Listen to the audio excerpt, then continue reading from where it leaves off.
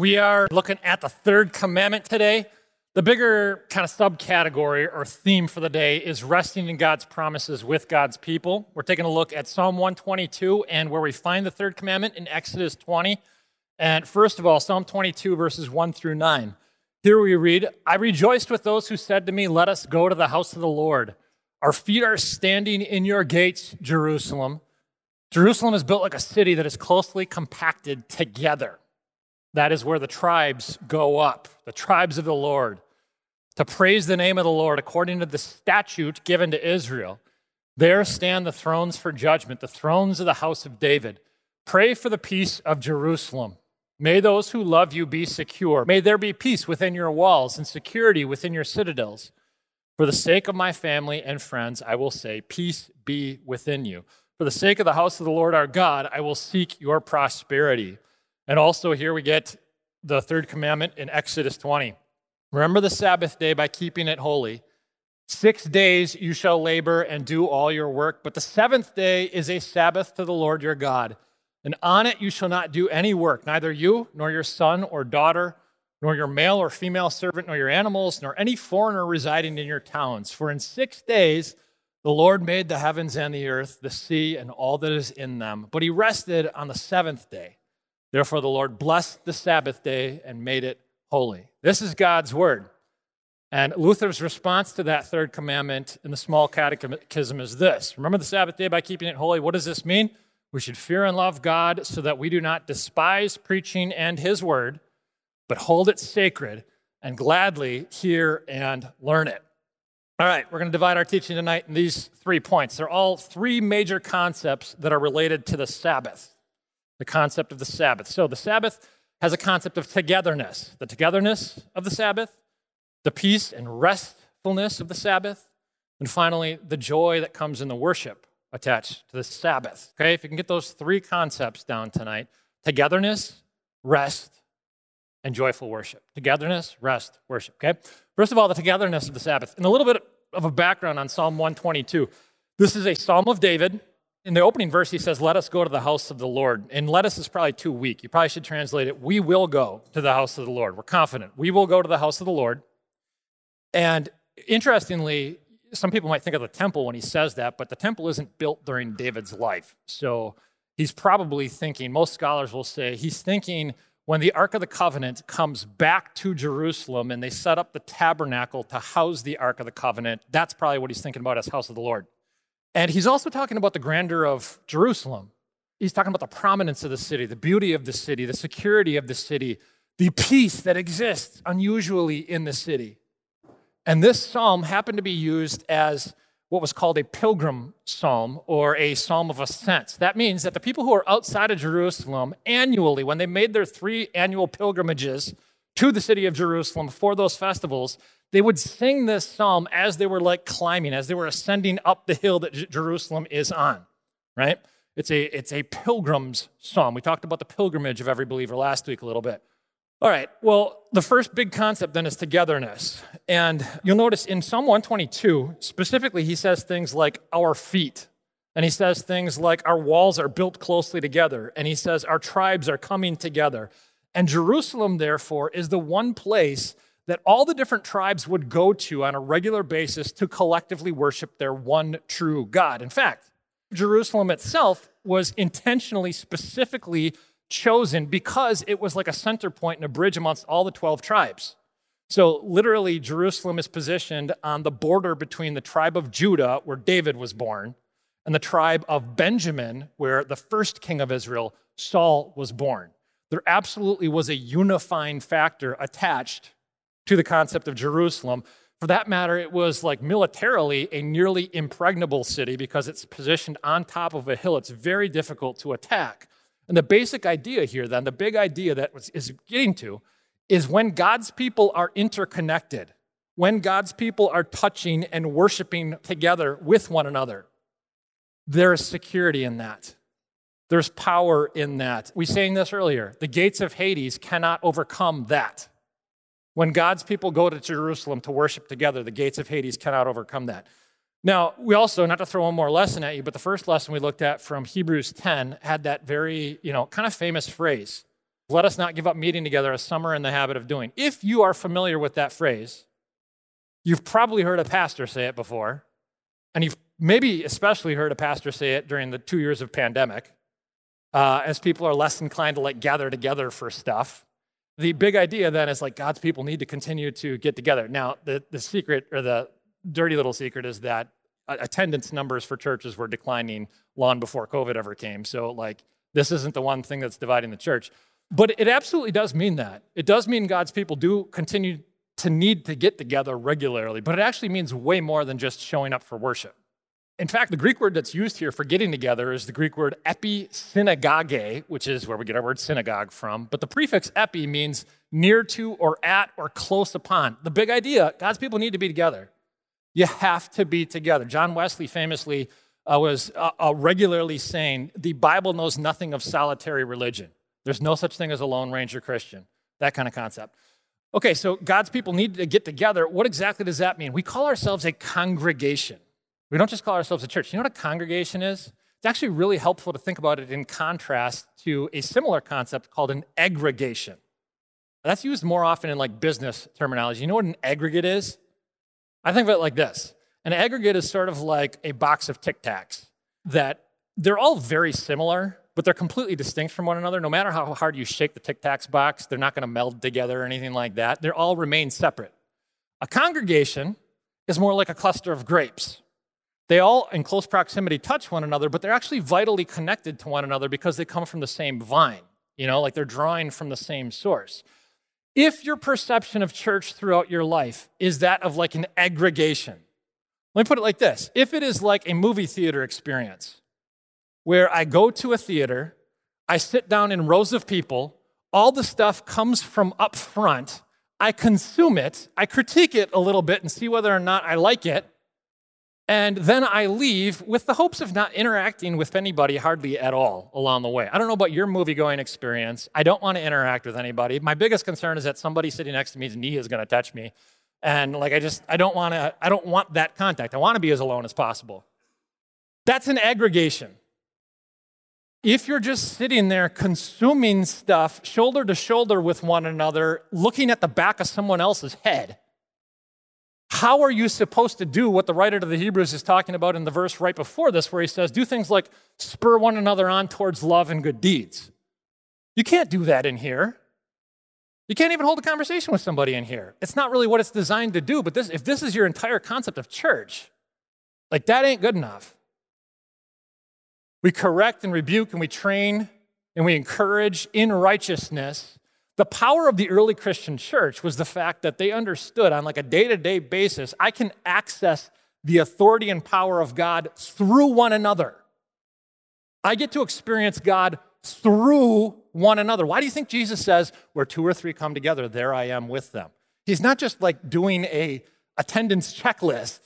He's saying the way you experience me on the earth is through the people that I indwell by my Spirit. If you're wondering how this works, let me just give you a very practical example, the magic attached to this. If you are going to improve as a human being in any kind of extraordinary way, how's it going to happen? Generally speaking, it's going to happen because you recognize you have some kind of flaw about you that you're able to somehow mitigate and grow beyond and improve upon, right? Well, how are you going to find that flaw? Because the very nature of sin, according to the Bible, is we're blinded to our own sins. In other words, our deepest character flaws, almost by definition, are the things that we're least aware of. So how are you ever going to repent of something that you don't even know exists in your life? You know what the idea of the church is? You have somebody in your life that you love and that you trust because they showed acts of kindness and service to you, who with gentleness and respect are willing to point out some of those flaws to you so that you can repent of them.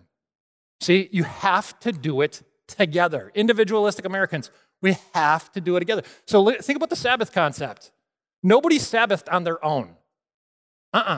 No, the nation had a day. So if you look at Exodus 20, verse 10, it says, on the 7th day is the Sabbath. On it you shall not do any work. Notice who's not supposed to do work. Is it you as an individual? Neither you as an individual, nor your son or your daughter or your spouse or your male or female servant, not even your animals or any foreigners. We have to do this together because we're not able to self-actualize. We can only group actualize into the best versions of ourselves. Okay. Let me point out one other concept here before we move on to the next point. Really interesting to me in verse 4, and this comes from people who have kind of a self-actualized mentality. They don't understand this either. Notice that in verse 4 it says, on the Sabbath, you are to praise the name of the Lord according to the statute given to Israel. Statute, that's not statue, that's a different thing. Statute is an old-timey word for command. It's an order. You must go and worship. Now, okay, modern people feel very uncomfortable with the idea of if I don't have the right mood to do something, I nonetheless do the behavior. Modern people feel very inauthentic by doing that, right? And not only am I not going to do it, but I to some extent think I shouldn't do it because that would be disingenuous to who I am as a person, right? You know what that is? That is your mood is your God. We talked about idolatry in the first week, that any good thing can functionally be your God. When you can't do something, if your feelings say no to it, your feelings are functionally your God. They get to call the shots in your life. And you know why that's a bad idea? It's not that hard to prove. If you just did whatever you felt all the time, look, have you ever had one of those days where you just feel like you're going to kill somebody? Have you ever had one of those days where you didn't feel like you were going to kill somebody? Because I'm still waiting on one of those too. Should you kill the person? Of course not. What about if you know somebody who is deeply depressed and they're like, I feel like throwing myself off of a bridge. Should they throw themselves off the bridge? You'd say, of course not. Why? What do you learn about that? Our moods lie to us. Our moods absolutely give us very dangerous, very unhealthy messages from time to time. It's not that they're inherently bad, it's that they can be super easily tricked by Satan.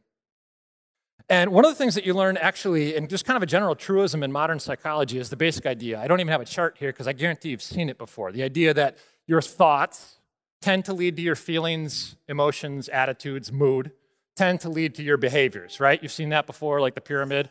Thoughts lead to feelings, attitudes, moods lead to behaviors.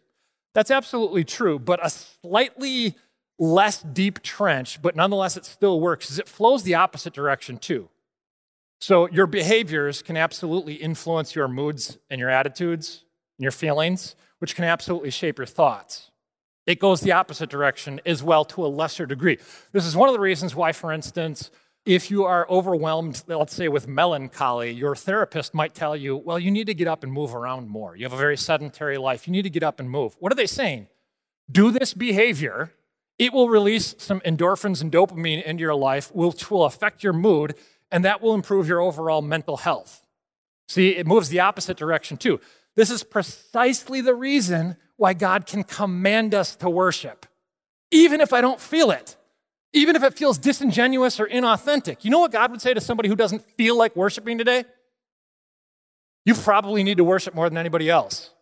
Why? Because if you can praise God in the middle of the storms, you can actually get to the point where you have the power to praise your way out of those storms. God doesn't just give us reasons for why we should worship, although there's tons of those. He commands that we worship. And when we do it, when we submit to that teaching, we're absolutely blessed by it. Okay? All right, let's move on to point 2. So there's the togetherness and worship concept of the Sabbath. We'll come back to the worship concept in a second. Secondly, the peace and rest concept. If you don't know, the word Sabbath comes from the Hebrew Shabbat, which literally means to cease, to stop doing something. In other words, like to not work. And the way we find it here in our text in Exodus 20 is this. It says, you shall not do any work, for in 6 days the Lord made the heavens and the earth, but he rested on the seventh day. Therefore the Lord blessed the Sabbath day and made it holy. No work was allowed. Now, in Psalm 122, which we're also looking at, the word rest isn't used, but a very similar word in these verses 6 through 9 is used, and that's the word peace. Peace is used 3 times. Security is used. Prosperity is used. And it's all the same kind of basic concept. In fact, even the word Jerusalem. You know what the word Jerusalem means? Jeru Shalom. It means the foundation of peace. You have to understand the bigger metaphors of Scripture sometimes. When God's people went to Jerusalem, what are they saying? When we gather with God's people to worship the one true God, when we Jerusalem, that's the foundation of peace in your life. See, if you don't have any peace in your life, maybe what you need is to be with God's people, worshiping God, because that gives you Jerusalem. That gives you the foundation of peace. It's a profound concepts like this built into Scripture, right? Even right into the names. But point is here, in both of these texts, there's clearly given a design for intentional work and a design for intentional rest as an expression to the fact that we are finite creatures who cannot go constantly, and we are also need to express confidence in a God who controls all things. Therefore, when we stop or when we at least slow down, we know that life isn't going to fall apart. He's still holding all things together. See, it's an expression of faith. The modern person's relationship with work and rest is actually interesting for a variety of different reasons. I'm actually going to, some of you are going to recognize this book. I think probably a dozen different people in the congregation have told me they've read this. It's called The Ruthless Elimination of Hurry by John Mark Comer. This is the first time I've ever had a book given to me 3 different times by 3 different people. I've had 2 different people give me the same book on a number of occasions. I've never before had the same book given to me 3 different times. I don't know what that says about me or what people are trying to communicate to me, but nonetheless, it's really good. John Mark Comer, I'm going to paraphrase a lot of what he says here in the next couple of minutes. But he gets into this concept, really, of the relationship between technology advancement and rest or lack thereof in modern humanity. In fact, there was a belief in the middle of the 20th century, so like the height of the modernist era, there was a belief that like technology was advancing so rapidly that it was going to get to the point where people pretty much didn't have to work anymore in the future. It's the like Jetsons concept. If you remember that, like, so there's this old cartoon. It was like the 60s Jetsons.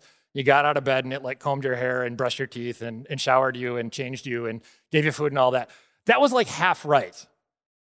Modern advanced technology, robotics, has put aside some of the more menial tasks that humans have to endure in life. What they never accounted for, the futurists in the middle of the 20th century, is the fact that humans don't primarily work simply to take care of the tasks needed for survival.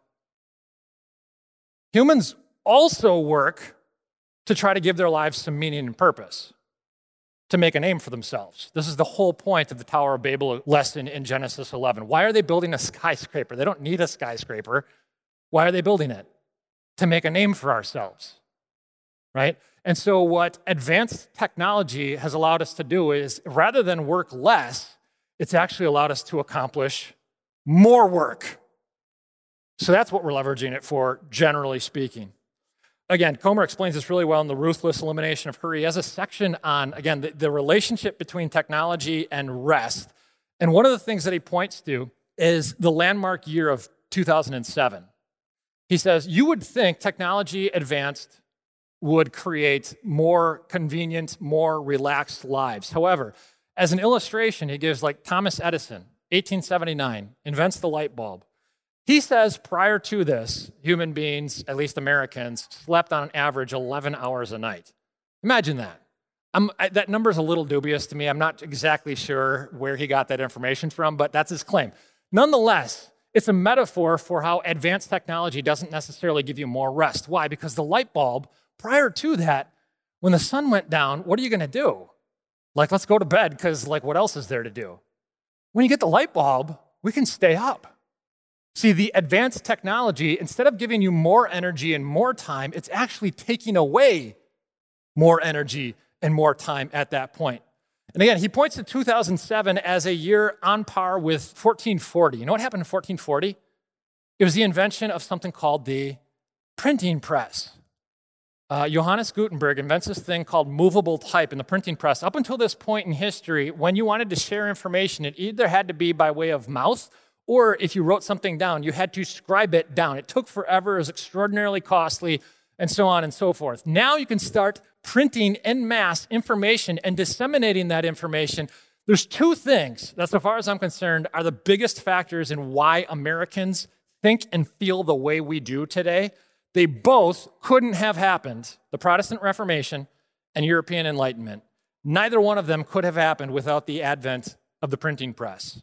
So that's how technology can be leveraged. What happened in 2007?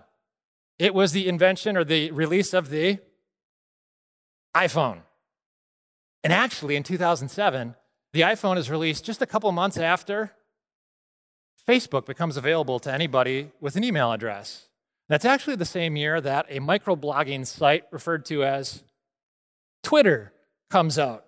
It's the same year that we get things like cloud storage, so there's this like infinite amount of storage for things. It's also the same year where we get things like the App Store. In so many ways, 2007 is a landmark year for like the mark of the digital era, when we moved from media being a physical medium, like a newspaper or renting a movie or things like that, to everything being online connectivity, okay? Now, a lot of good things happen from that advancing technology. I'm not trying to say it's all like be the old guy that complains that everything's moving too fast and the world is, the world these days kind of thing. A lot of good things happened. The ability to maintain a relationship with somebody from a far off distance that you don't have physical close proximity to, that's an incredible blessing. The advancements in education and information, now that everybody has pretty much access, that's when like online classes started to become a thing. Everybody has access to most of the information that's available in the world. That's an extraordinary equalizer amongst human beings. Safety.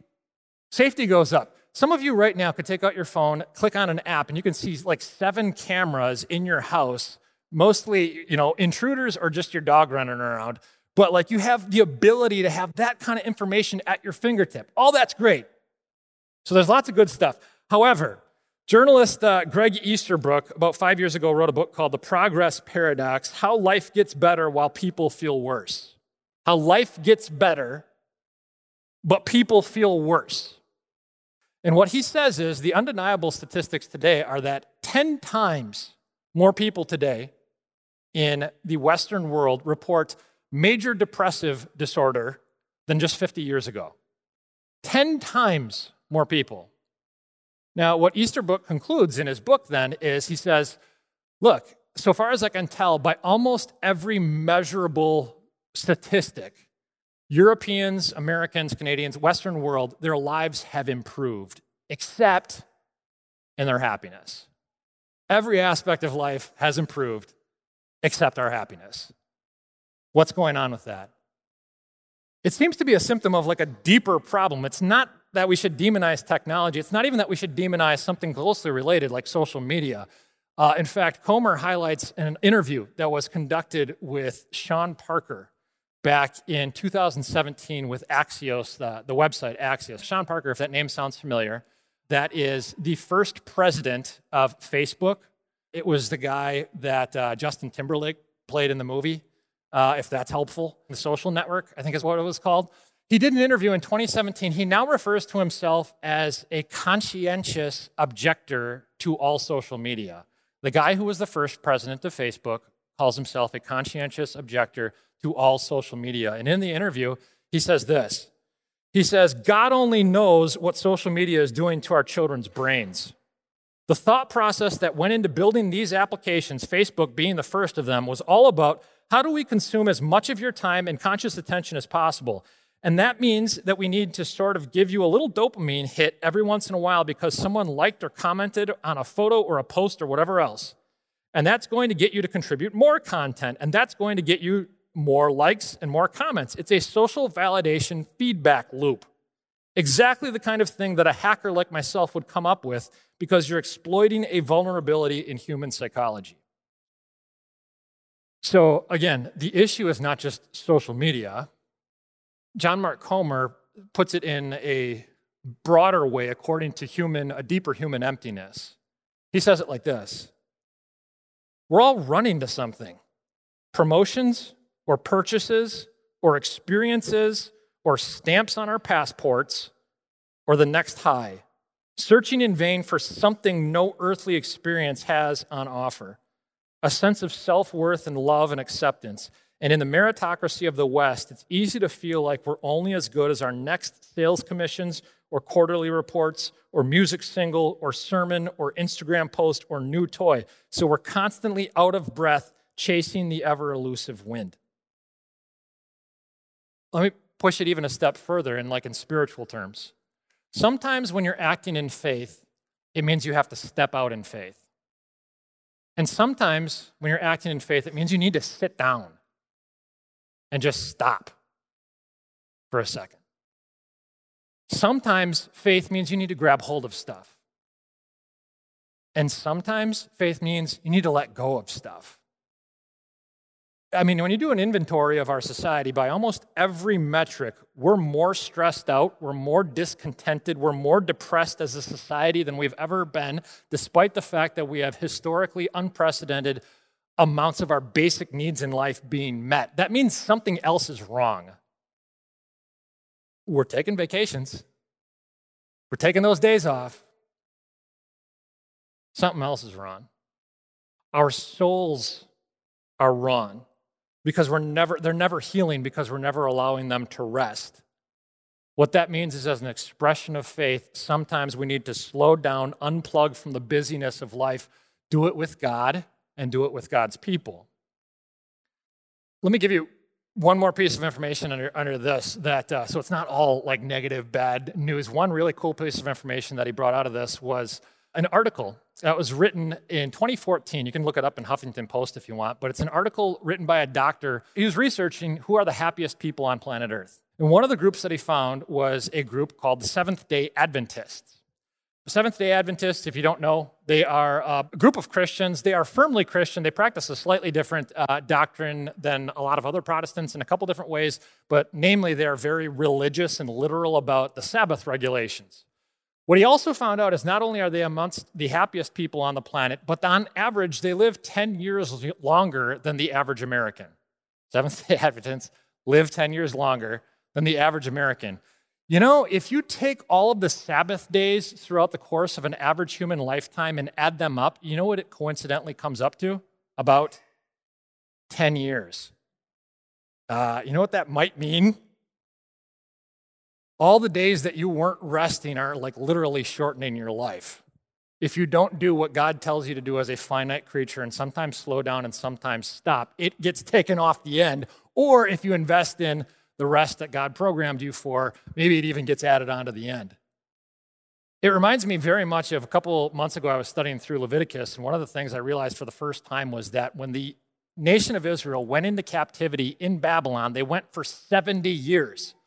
And the Bible very specifically says, this is because you disobeyed my Sabbaths. You didn't honor my Sabbaths. Now, it's complicated. There's a variety of factors, but they not only had Sabbath days, they also had these things called Sabbath years, where they're supposed to let the ground go, not work the ground, let the animals go and not let them work, and so forth. And what God said is, because you don't honor that, I'm going to collect. I'm going to pick them up eventually. And so 70 years is not random. When you take the 70 years and understand that they missed every other, there's nowhere in the Old Testament that ever says that the Israelites ever honored one of those Sabbath years. So in captivity, God is collecting for the exact amount of time that they have had that Sabbath regulation. It's honestly kind of wild, but the basic point is this: by not taking time off that God had commanded for the Sabbath days and Sabbath years, you're literally shortening your own life. I'm not exactly sure how much to push that, but I am very confident that God's people have to honor his intentions for intentional work and intentional rest balanced in his life as an expression of faith to God. Final point. In some ways, this is the easiest point. And the psalmist said at the beginning of Psalm 122, he said, I rejoice with those who said to me, let us go to the house of the Lord.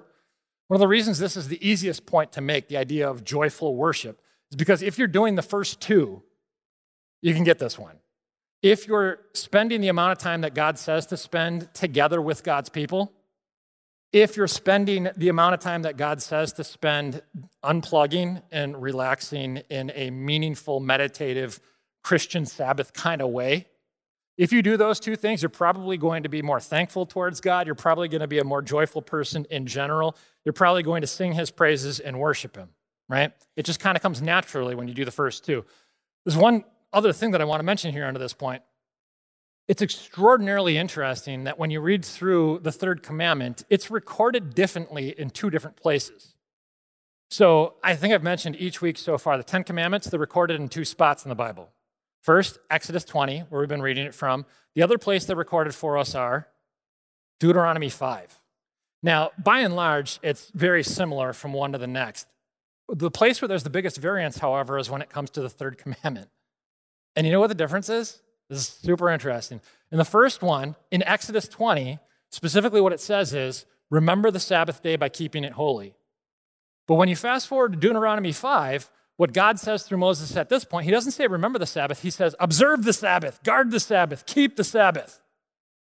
Now Deuteronomy, so far as we can tell, is probably written maybe like 40 years after Exodus is written. And what that means, seemingly, is Moses has been watching God's people not honor the Sabbath as well as they should have. And he's like, don't just remember it, do it. It doesn't do you any good unless you do it to some extent. What's also interesting is that in the Exodus 20 account, very clearly, Bible commentators will tell you, it's rooted in the Genesis narrative. So specifically what it says there in Exodus 20, verse 11 is, for in 6 days the Lord made the heavens and the earth, the sea and all that is in them, but he rested on the seventh day. Therefore, the Lord blessed the Sabbath day and made it holy. See, it's rooted in the creation account. But if you fast forward to Deuteronomy 5, it's not rooted in the creation account. In Deuteronomy 5, it's rooted in the Exodus narrative. Specifically, what it says there is, remember that you were slaves in Egypt and that the Lord your God brought you out of there with a mighty hand and an outstretched arm. Therefore, the Lord your God has commanded you to observe the Sabbath day. Here's what's going on here. The first time he gives the command and he talks about your design, he's saying, if you violate your design, it's going to blow up your life. God created you as a finite creature. You need to rest. You need to gather as a community of people interdependent on one another and find your rest amongst those people. It's rooted in the creation account. It's rooted in your design.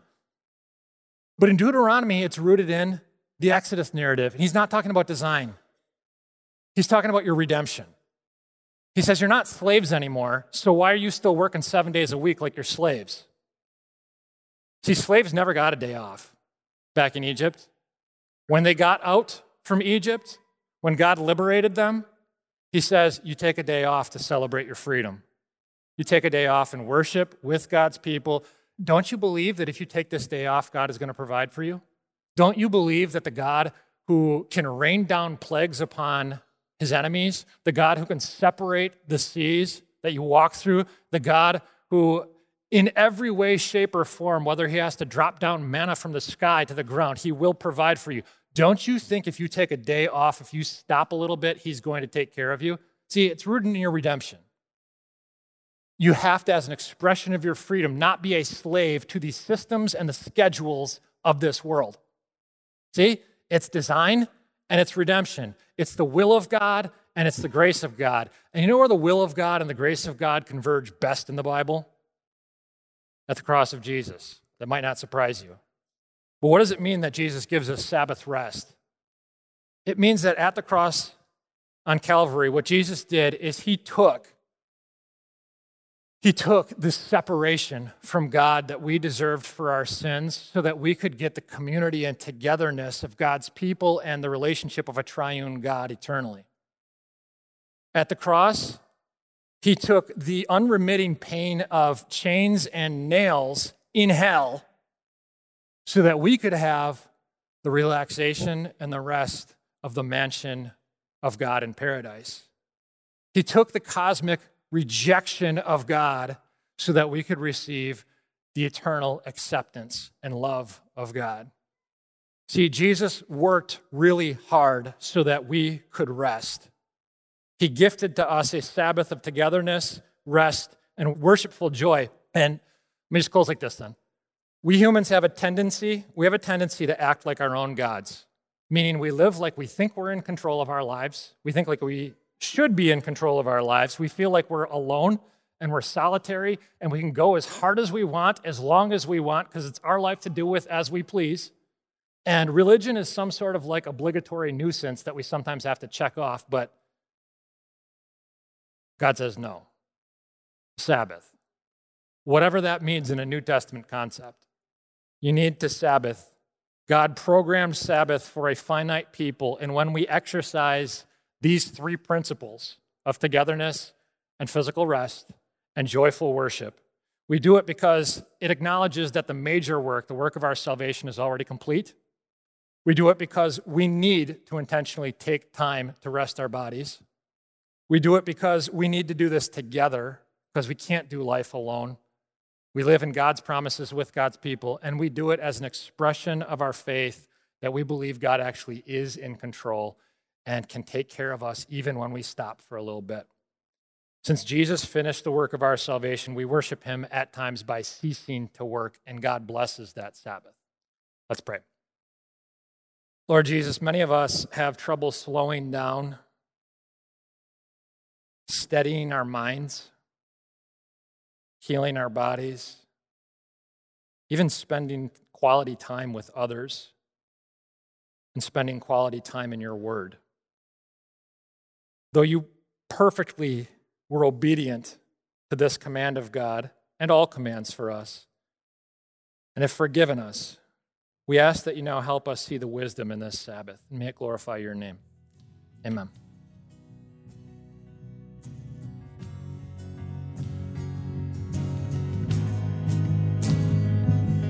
This message was a production of St. Marcus Lutheran Church. For similar content, subscribe on iTunes, Google Play, or our YouTube channel. For more information about how to support our urban gospel ministry in Milwaukee, please visit stmarcus.org.